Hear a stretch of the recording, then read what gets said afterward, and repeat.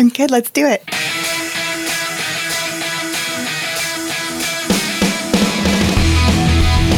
Hello there. We hope you are enjoying the summer. We sure are. This is Mom Sipping Sangria.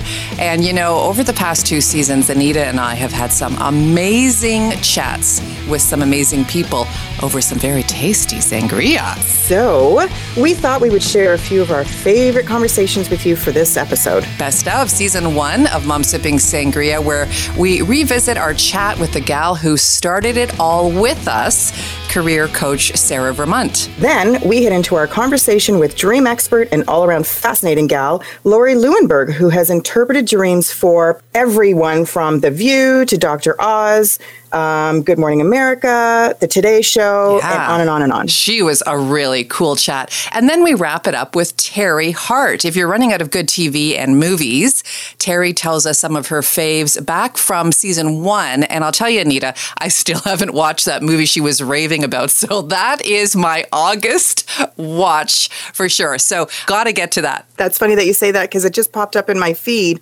that I still need to watch it because I had put it as, I will like it or whatever. And I watched most of the other shows, but that one too. So both of us, August, deal. So all of this on the best of Mom Sipping Sangria Season 1. Cheers. Cheers. All right, we start Best of Season 1 with CareerGasm founder Sarah Vermont. Enjoy. I chose the name CareerGasm because I really wanted to come up with something that was all about work feeling good. And I thought, well, what would feel better than a CareerGasm? Wow. So it really, it really encompasses the vibe that I'm trying to bring to people in their work lives. And I think our relationship with our work should be very much like the relationships we have in the rest of our lives, in that they should feel good most of the time. Excellent. So if they're dysfunctional, then you need to break it off just like you would in a real relationship. You talk a little bit about, joy being a good motivator what motivates us to make change. But sometimes it's the opposite, right? It's pain. So can you talk about the different motivating factors in a little bit greater depth and maybe, what people should be looking out for? Sure. Yeah. I'm a big believer in joy and desire as, one of the motivators towards moving towards something that feels good. But honestly, in my experience and in the experience of my clients, I actually find pain is a much stronger motivator to help people make change. And I think that's the case because it forces us, actually, just like Anita was saying, she had a big life change and she felt like she no longer had a choice. She had to quit. I think that's the case for a lot of people. Whether it's a big life change with, maybe needing to devote more time to a parent who's sick. I happen to work with a lot of people who are burned out and have a lot of health issues because work has gotten so bad. And in their cases, pain is the primary motivator, telling them that they have to get out. I can totally relate to that because for me, it was also pain that drove me to make that change. Of course, it's been a leap of faith, and I think that was the same for yourself. So I'm hoping that that my leap of faith will, take me to the places that you're in right now. I'm going to jump in there and say, I think when you say burned out and health issues, that really is, you can't ignore those, right? Because your body and your mind are giving you little hints that this isn't good, this isn't healthy, and then they kick you in the butt and you don't have a choice. If you, like you said, you have a public meltdown or you have a breakdown or you develop an ulcer or something that really is just kind of jumping at you saying, we have got to take a look at our life and see what's wrong. Yeah, that's right. And I work with a lot of people who are on sick leave because their health has gotten so bad or on the verge of having to do something like that. And most of the people I work with helping them make career changes have been sort of knowing on some level that they've had to make a change for a couple of years, but have been trying to push through. And there just comes a point when your body starts to shut down, especially where okay, now's the time. I mean, how bad do things need to get before I make a change? It's a huge, the physical symptoms and the health issues are a huge factor for a lot of people in being kind of the straw that breaks the camel's back. Most people choose to celebrate the anniversary of a new job, but you choose to celebrate the anniversary of breakdown. And so why do you think that? Well, for me, my very embarrassing public meltdown in the middle of a crowded Starbucks was the moment when I decided I had to let go. I felt like I was clinging with my fingernails to this career that I had worked very hard to build, by the way. Getting to the tail end of a PhD, a job as a professor, anyone who works in kind of a prestigious profession, and I'm no exception here, we tend to relate a lot of our identity to our work. And so I'd been clinging with my fingernails to all the work I'd put into the identity I'd built for myself. And when I finally broke and had a meltdown, I felt immediate relief because I had finally decided that I was going to leave. I stayed in my teaching post until the end of the semester, but I did give notice the very next day. And so for me, that was worth celebrating because in that moment when things felt the worst, everything changed. And I actually think that's true for quite a lot of people. Certainly my clients have told me that's true for them. So you have like this moment of empowerment once you make that decision, and all of a sudden things just start to improve, and then the health comes a little bit better, I would imagine. Yeah, that's right. Now, it wasn't a beautiful straight through line to everything being magical right away. I think it would be, painting too pretty of a picture to say that's what typically happens for people.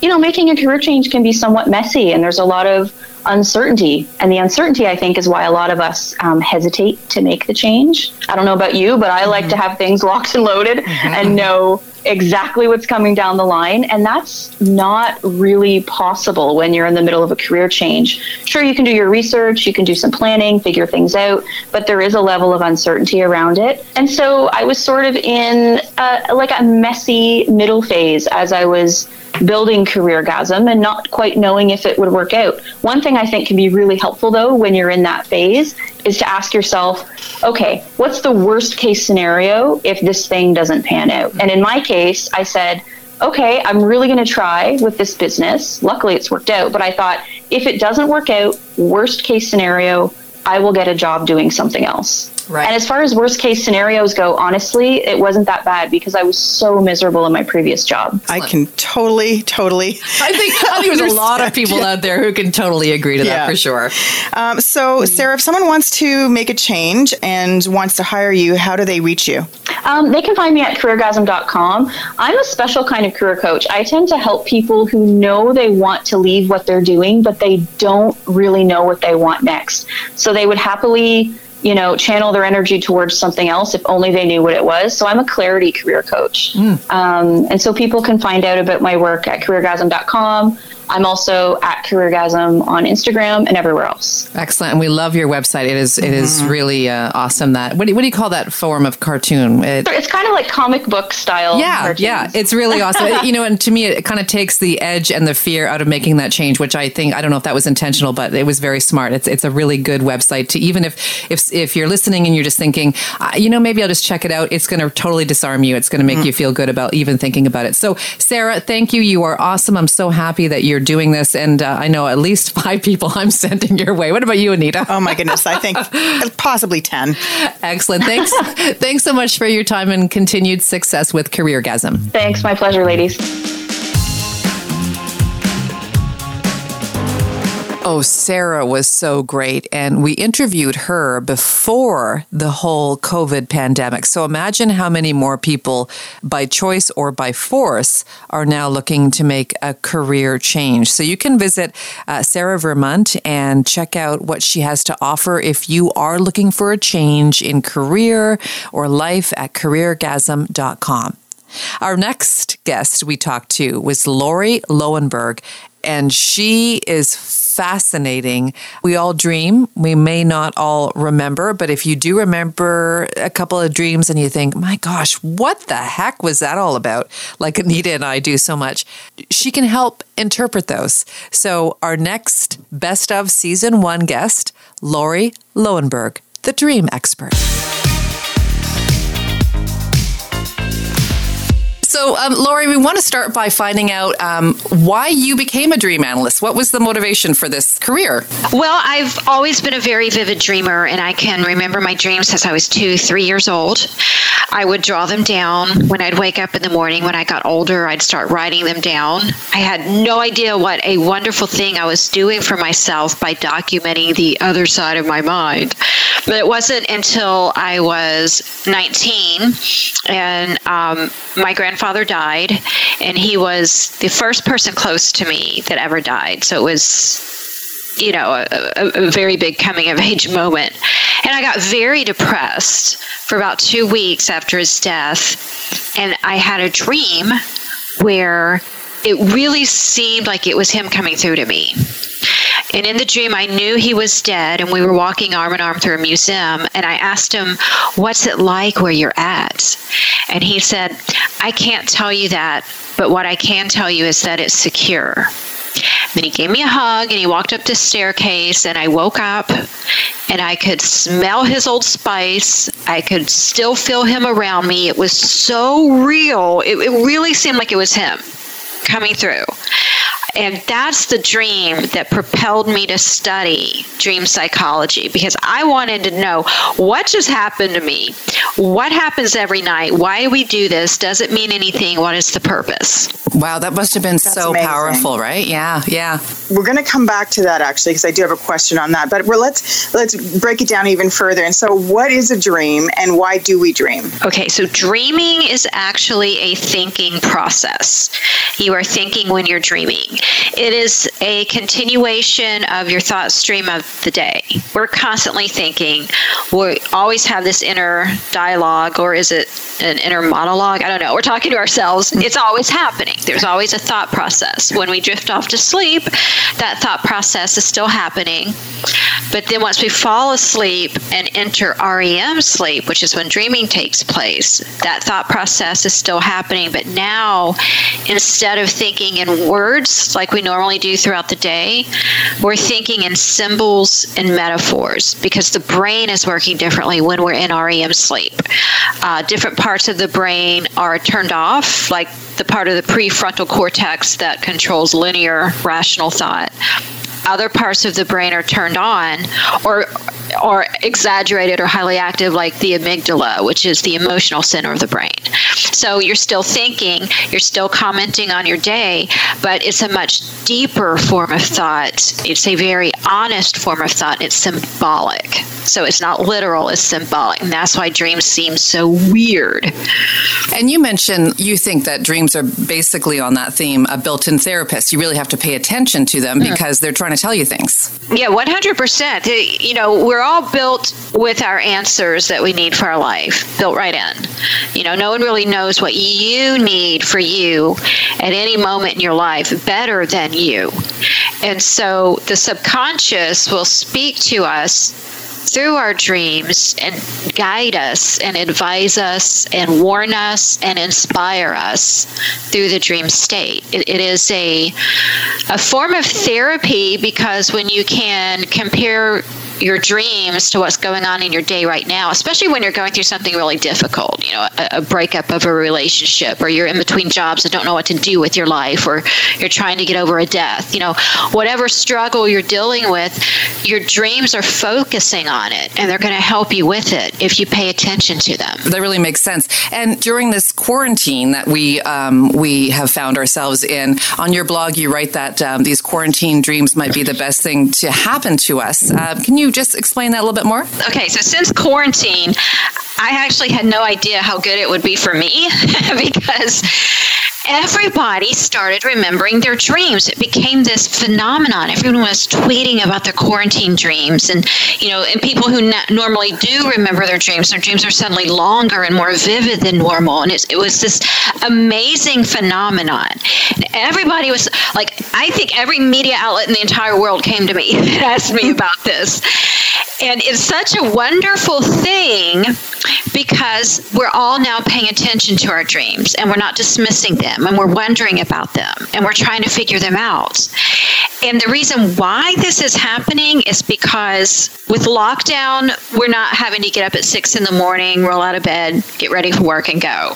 We get to stay in bed longer, which means we reach that last cycle of REM we have before we wake up naturally for good. And that last cycle of REM that we have is about 45 minutes long. So we don't wake up to an alarm clock, which is the biggest killer dream recall. We are waking up naturally, and we're getting that long session of REM, and we're remembering our dreams. Fascinating. Yeah, so they're not necessarily weirder, they're just being recalled more. Yeah. And so for people who normally, like myself, I usually like hit the pillow and I'm gone for the night and I don't remember any of my dreams. So do you have any like tips for people to remember them?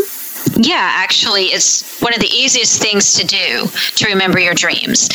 So when you wake up, whether it's in the middle of the night to visit the bathroom or you're waking up for good in the morning, it is crucial that you do not move. You want to stay in the exact same position you woke up in, because that's the position your body was in when you were dreaming. So if you move your body when you wake up, you're essentially unplugging yourself from the dream you were just in seconds ago. So you want to stay put and quiet your mind. Don't think about what you have to do today. Let your mind be blank. Lay there in that quiet, still time. Give yourself like 3 to 5 minutes, and the dream will come back to you. And that's all it takes. And it might, in the beginning, it might just be, there's a song on my mind. Well, that's on your mind because it had something to do with your dream. Or maybe you just remember something about a dog. Great, write that down. The more you do this, it's like working a muscle. The stronger your dream recall will get. And before you know it, you'll be remembering all your dreams throughout the night. And by the way, we all average about 5 dreams a night. Do we really? Oh, that's fantastic. Yeah, every 90 minutes throughout the nighttime, we enter REM sleep. So the first cycle of dreaming of the night will be 5-10 minutes long, and then the next cycle will be longer than that. And each cycle is longer than the previous one, and then that last one before we wake up for good. If we wake up naturally without an alarm and get to sleep in, it can be about 45 minutes to an hour long. And that's why it seems like you can go through like a week in your dreams where you're revisiting the next day or the week after or something. I see. That makes a lot of sense. Mm-hmm. So, Lori, we also found on your website something really, really cool, and it's a common theme around here. We're trying to, keep it together and not lose it. And you have 5 warning dreams that you are about to totally lose it. One of them is missing a plane or a bus. Right. Okay. So as we go through these, let me know if either one of you get these. Okay. So missing a plane or a bus. Now, this will happen when you are feeling some sort of deadline pressure. So, if you have a job where like you're a journalist or you have projects and you always are up against a deadline, this is a very common dream. But if you don't have that type of job, you'll get this dream when perhaps you're under a personal deadline. Like you want to lose 15 pounds by the time you reach your high school reunion or reach a career goal at a certain time. This dream can also happen when you feel like you're missing out on an opportunity, that something might be passing you by. So that's a common dream that Diane Sawyer actually gets. Okay. Losing your car or your car gets stolen is another sign that you might be about to lose it. Yes. Okay. So the car will represent your motivation or drive to move forward with something. It's your ability also to move on from something. It's your ability to go where you want to go in life. So if you're losing it or it's stolen, that's a good indication you've lost your drive to continue on with something, or you are feeling directionless. The dream is a warning, that you've lost your mojo. You need to find a way to get it back, or you need to find a direction and focus on that direction. Cool. So we're going to do one more, and then I'm going to get everybody to read the blog piece on your website. Tidal wave is another one that is a warning sign in a dream. So what does the tidal wave mean? Okay, so water in our dreams will most often represent our emotions at the time of the dream, because our emotions, like water, are very fluid. When the water is threatening, like a tidal wave, that means you're beginning to feel very emotionally overwhelmed to the point that your emotions are running so deep about something that it is threatening to pull you away, like a tidal wave does, from your normal routine or your normal peace of mind. And you may even begin to be feeling way in over your head with something. So if you're getting that dream, you may need to take something off your plate, or you may need to get yourself out of a situation that you can't seem to handle. Well, ain't that the truth? That makes a lot of sense. Okay, that's amazing. And I think, Anita, you wanted to revisit what Lori talked about earlier, too, before we wrap up with her. I'd like to just circle back to when you were talking about after your grandfather passed and you had that incredible experience. So would you say that was a dream, or was that something more? I do believe it was a contact. Of course, I can't say, unequivocally, conclusively, yes, this is my very deep feeling. And I have also spoken with thousands and thousands of people who have had similar dreams that seem to be a contact. That's not to say that every time you dream of someone that has died, that it's them. Most of the time it's not. It's just they are a symbolic representation of some part of your personality or something along those lines. But the contact dreams, they're different. They feel different. They're very, very, very vivid. The person in your dream looks absolutely healthy and beautiful. And they usually have some sort of message, like, I'm still here, I am fine, everything is the way it should be, carry on. Something like that. What was yours like? Very, very similar to what you're describing. I've had that with people who are present in my life. It could even be someone that I've met of theirs, but that's very important to them. And then I'll tell them, hey, I had this dream, and they can do with it what they feel like. But I do feel like you that it could be a little bit more than just a dream. So thank you for that. Well, here's scientifically why I also think, aside from just it being my belief and my personal experience, scientifically, here's why I think it's possible. Science tells us that everything that exists gives off some kind of vibration and travels in waves. We have radio waves, light waves, our heart works in waves, that's how we exist, how anything that exists. So if consciousness exists after bodily death, it is going to have a vibration and travel in waves. So who is to say that when we go to sleep and enter REM sleep, our brain waves have slowed down to the perfect frequency where we can tune in like a radio to that consciousness that's out there and communicate and receive messages. That's why I think it's possible. There's something to that, for sure. For sure. Laura, we could talk to you all day, all night. You are so fascinating, and this world that you're studying and you've become such an expert in is really, it's just so interesting. Are we missing anything else that you feel people should keep in mind about their dreams or the dream world? Would you like a final say on anything? Sure. So never dismiss your dream as just a dream. It's easy to do, and it's really bizarre, very disturbing. Oh, it's just a dream. Well, it's not just a dream. It was a very, very, very important communication that your subconscious was trying to give you. So in order to start figuring out what those messages are that you're sending yourself through the dream, start keeping a dream journal in tandem with a day journal. So you can connect the dots between what happens in your day today and what you dream tonight. Because whatever you dream tonight, it is triggered by something that happened today. It's connected. I suggest keep them in the same notebook.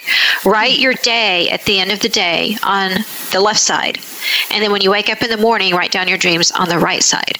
So you have them next to each other, and you can see how your dreams correlate with what happened in your day and how you felt that day and what you thought about that day. And the insight you'll get in that can be mind-blowing. That is awesome. Well, Lori, thank you so much.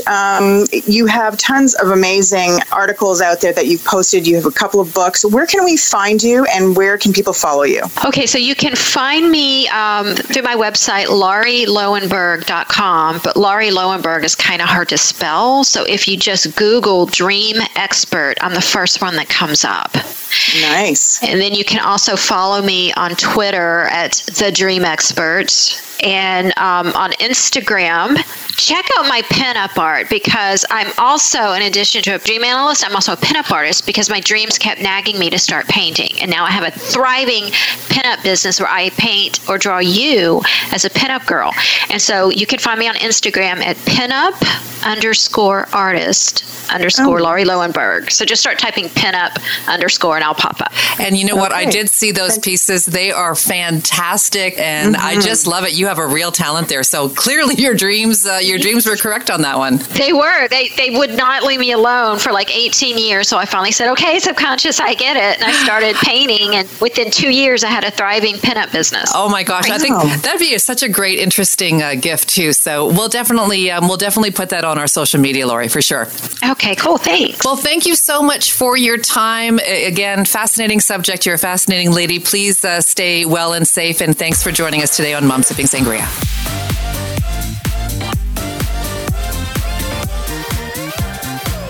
Okay, our final best of season 1, Terry Hart. She is an entertainment expert. As Anita and I said off the top, we still haven't seen a couple of things she has recommended. So by all means, listen to what she has to offer and add them to your watch list. Terry Hart, our final highlight on Mom's Sipping Sangria Best of Season 1. Enjoy. Well, I don't want anybody to be super overwhelmed, so I'm not going to tell anybody to start watching something that has 20 seasons and you've got hundreds of hours to watch. The first thing I'm going to recommend is one of my favorite movies of all time, and it's recent. It's on Amazon Prime, and it's called Wild Rose. Wild Rose is a movie that I fell in love with at the Toronto International Film Festival in 2018, and when I saw it, I thought, this is going the distance. This is going to have Oscar nominations, It ended up being nominated and winning some BAFTAs, which are the British equivalent of the Academy Awards, but it kind of fizzled out here in North America. And that happens sometimes with smaller movies, but it's sitting there for you to enjoy on Amazon Prime right now. It stars Jessie Buckley, and for anybody who watched Chernobyl, which was on HBO or Crave in Canada, you'll recognize her from that. She plays a sort of ne'er-do-well Scottish girl. When we first meet her, she's getting out of jail for a petty drug crime. She's a single mother of 2 children. And all she wants to do is run off to Nashville and be a country singer. And it sounds kind of like, I don't know if I want to go there. But you do want to go there, because you'll be so surprised at how your allegiance to Rose kind of shifts and molds throughout the movie. I find myself actually, believe it or not, hoping that she could get to Nashville. And we don't see that for moms very often in movies, right? We see them, the big reward is being the great mother. And in this, the reward is her following her dream. I'm not going to tell you if she goes to Nashville or not. That would be a spoiler. Everybody I've recommended this movie to has absolutely loved it. Wild Rose you can watch with a family. That's completely safe family viewing, and actually could bring up some interesting conversations. Okay. So it's called Wild Rose on Amazon Prime. Wild Rose, Amazon Prime. Cool. Okay, what else you got for us? Sex education. If you have a really, really open household, you could watch it with your teenagers. Frankly, your teenagers have probably already watched it. It is Gillian Anderson, who we remember from X-Files, but she's nothing like her character in X-Files. She plays a sex therapist who's a single mom to Asia Butterfield, and he is a 17-year-old boy who discovers he actually gives pretty good sex advice in high school. So he starts underground pay sex advice business at his high school with his friend Maeve, who he has a crush on. And there's a lot of sex talk in it. It's very, very out there and bold about sex. So if you don't have a very open household, if that's not something, if that would make you uncomfortable with these kids, don't watch it with them. But I love this series. It's 2 seasons right now. It's on Netflix. You're going to fall in love with all of these characters. Asia Butterfield's best friend, Eric, is a very out gay character who I cannot wait for season 3 because I miss Eric in my life so much. It's one of those series that you'll just fall in love with. And, you learn things. And for me, I'm 48 years old, and I think this is how kids are talking about sex now, and which is very different from when I was a teenager and when I was in high school. So I think that, they're very open. They talk about all kinds of sex. And I think that it's, kind of informational for parents as well as being really, really entertaining. Yeah, I'm going to have to, I'm the kind of parent that gets really uncomfortable when the scenes come up and I'm watching stuff with my kids. I fast forward it or say, you guys watch that on your own. So maybe independent viewing for both of us, but it does sound super interesting. Yeah, it's great. And it is absolutely entertaining. And Gillian Anderson is a fantastic character as a sex therapist in it. I love Gillian Anderson. I was a huge X-Files fan. Aha. I always love it when we get to see actors that we love playing a character that's so different than what we first fell in love with them for. And this is a very, very different character for her. Yeah. Okay, we mentioned Amazon Prime. We've mentioned Netflix. Is there something maybe on Crave that you could recommend? Yeah, so there are a couple things on Crave. So Years and Years.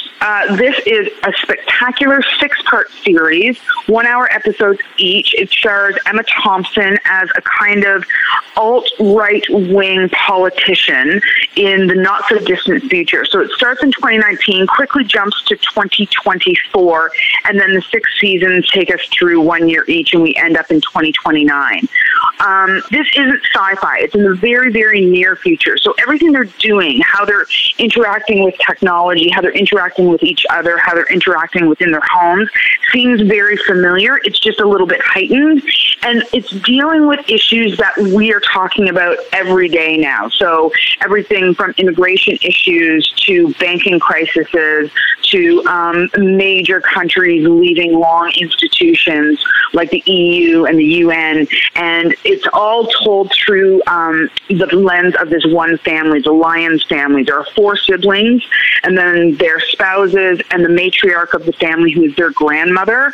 If you're having super anxiety around this self-isolation time and COVID-19 and the pandemic that we're living in right now, this might not be for you. It might be a little bit triggering, but for anybody who is just kind of interested in the possibilities of what all this is not dealing with a health pandemic, but it is dealing with politics and finances and the stress of the time. And again, this is kind of flown under the radar a little bit.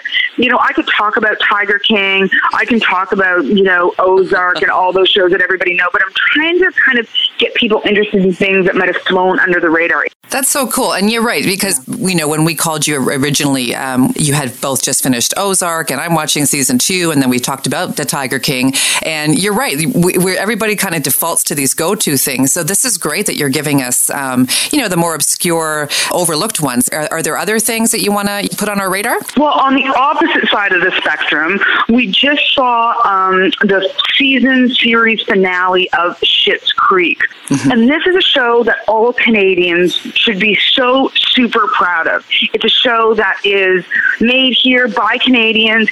It's incredibly funny. It is broken through universally and especially in America in such an incredible way.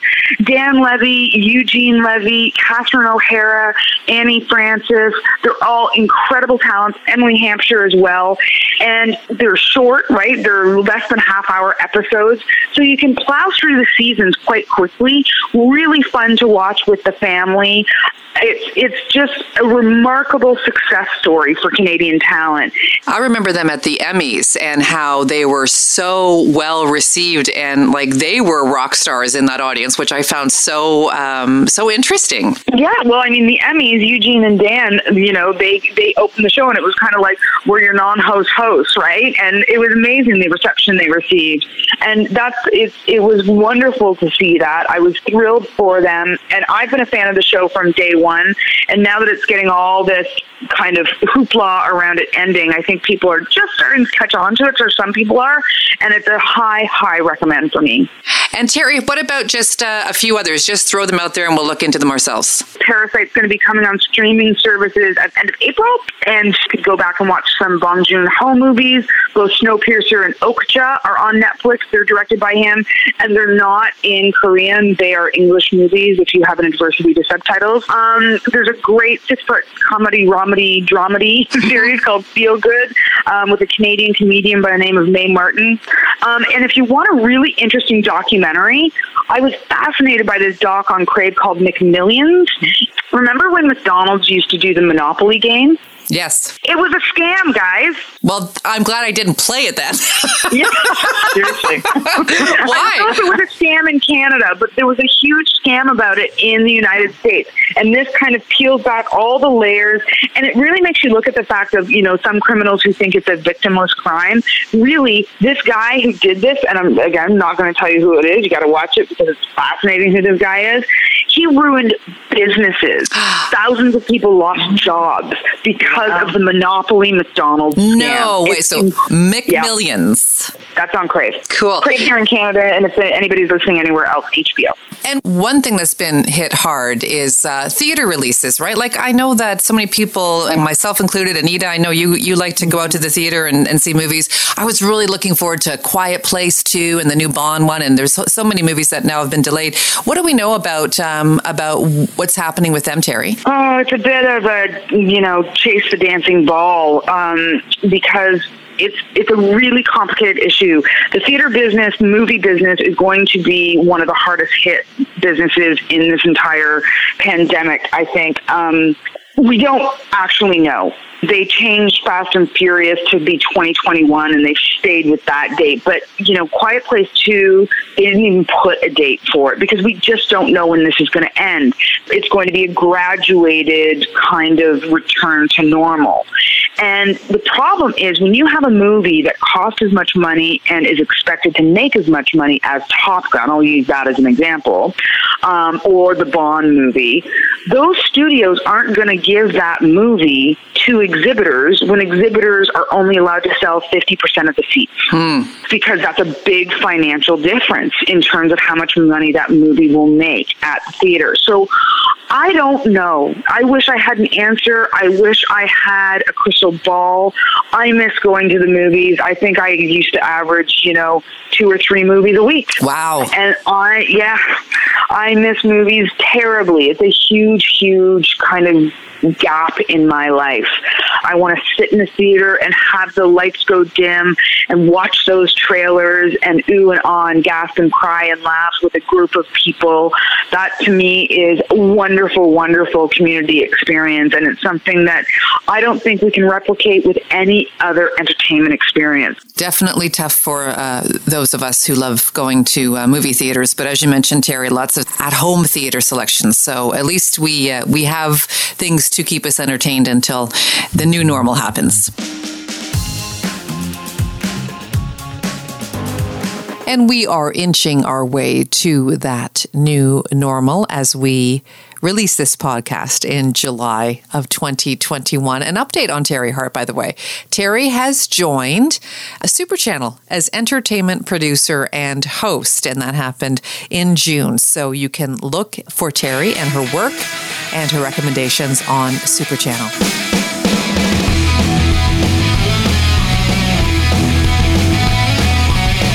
Thanks so much for listening to Mom Sipping Sangria, best of season 1. Now, Sarah, Terry, and Lori were just 3 of the many fabulous guests we chatted with in season 1. You can visit our website, momssipping.sangria.com, or wherever you stream your podcasts, and listen to the rest of season 1. Next episode, the best of season 2. We hope you join us over Sangria for that one as well. Until then, stay well and cheers. Cheers. Mom Sipping Sangria is produced by Elm Podcasting. Cha-cha-cha. Keep going. Woohoo. Okay. Hello. Yeah.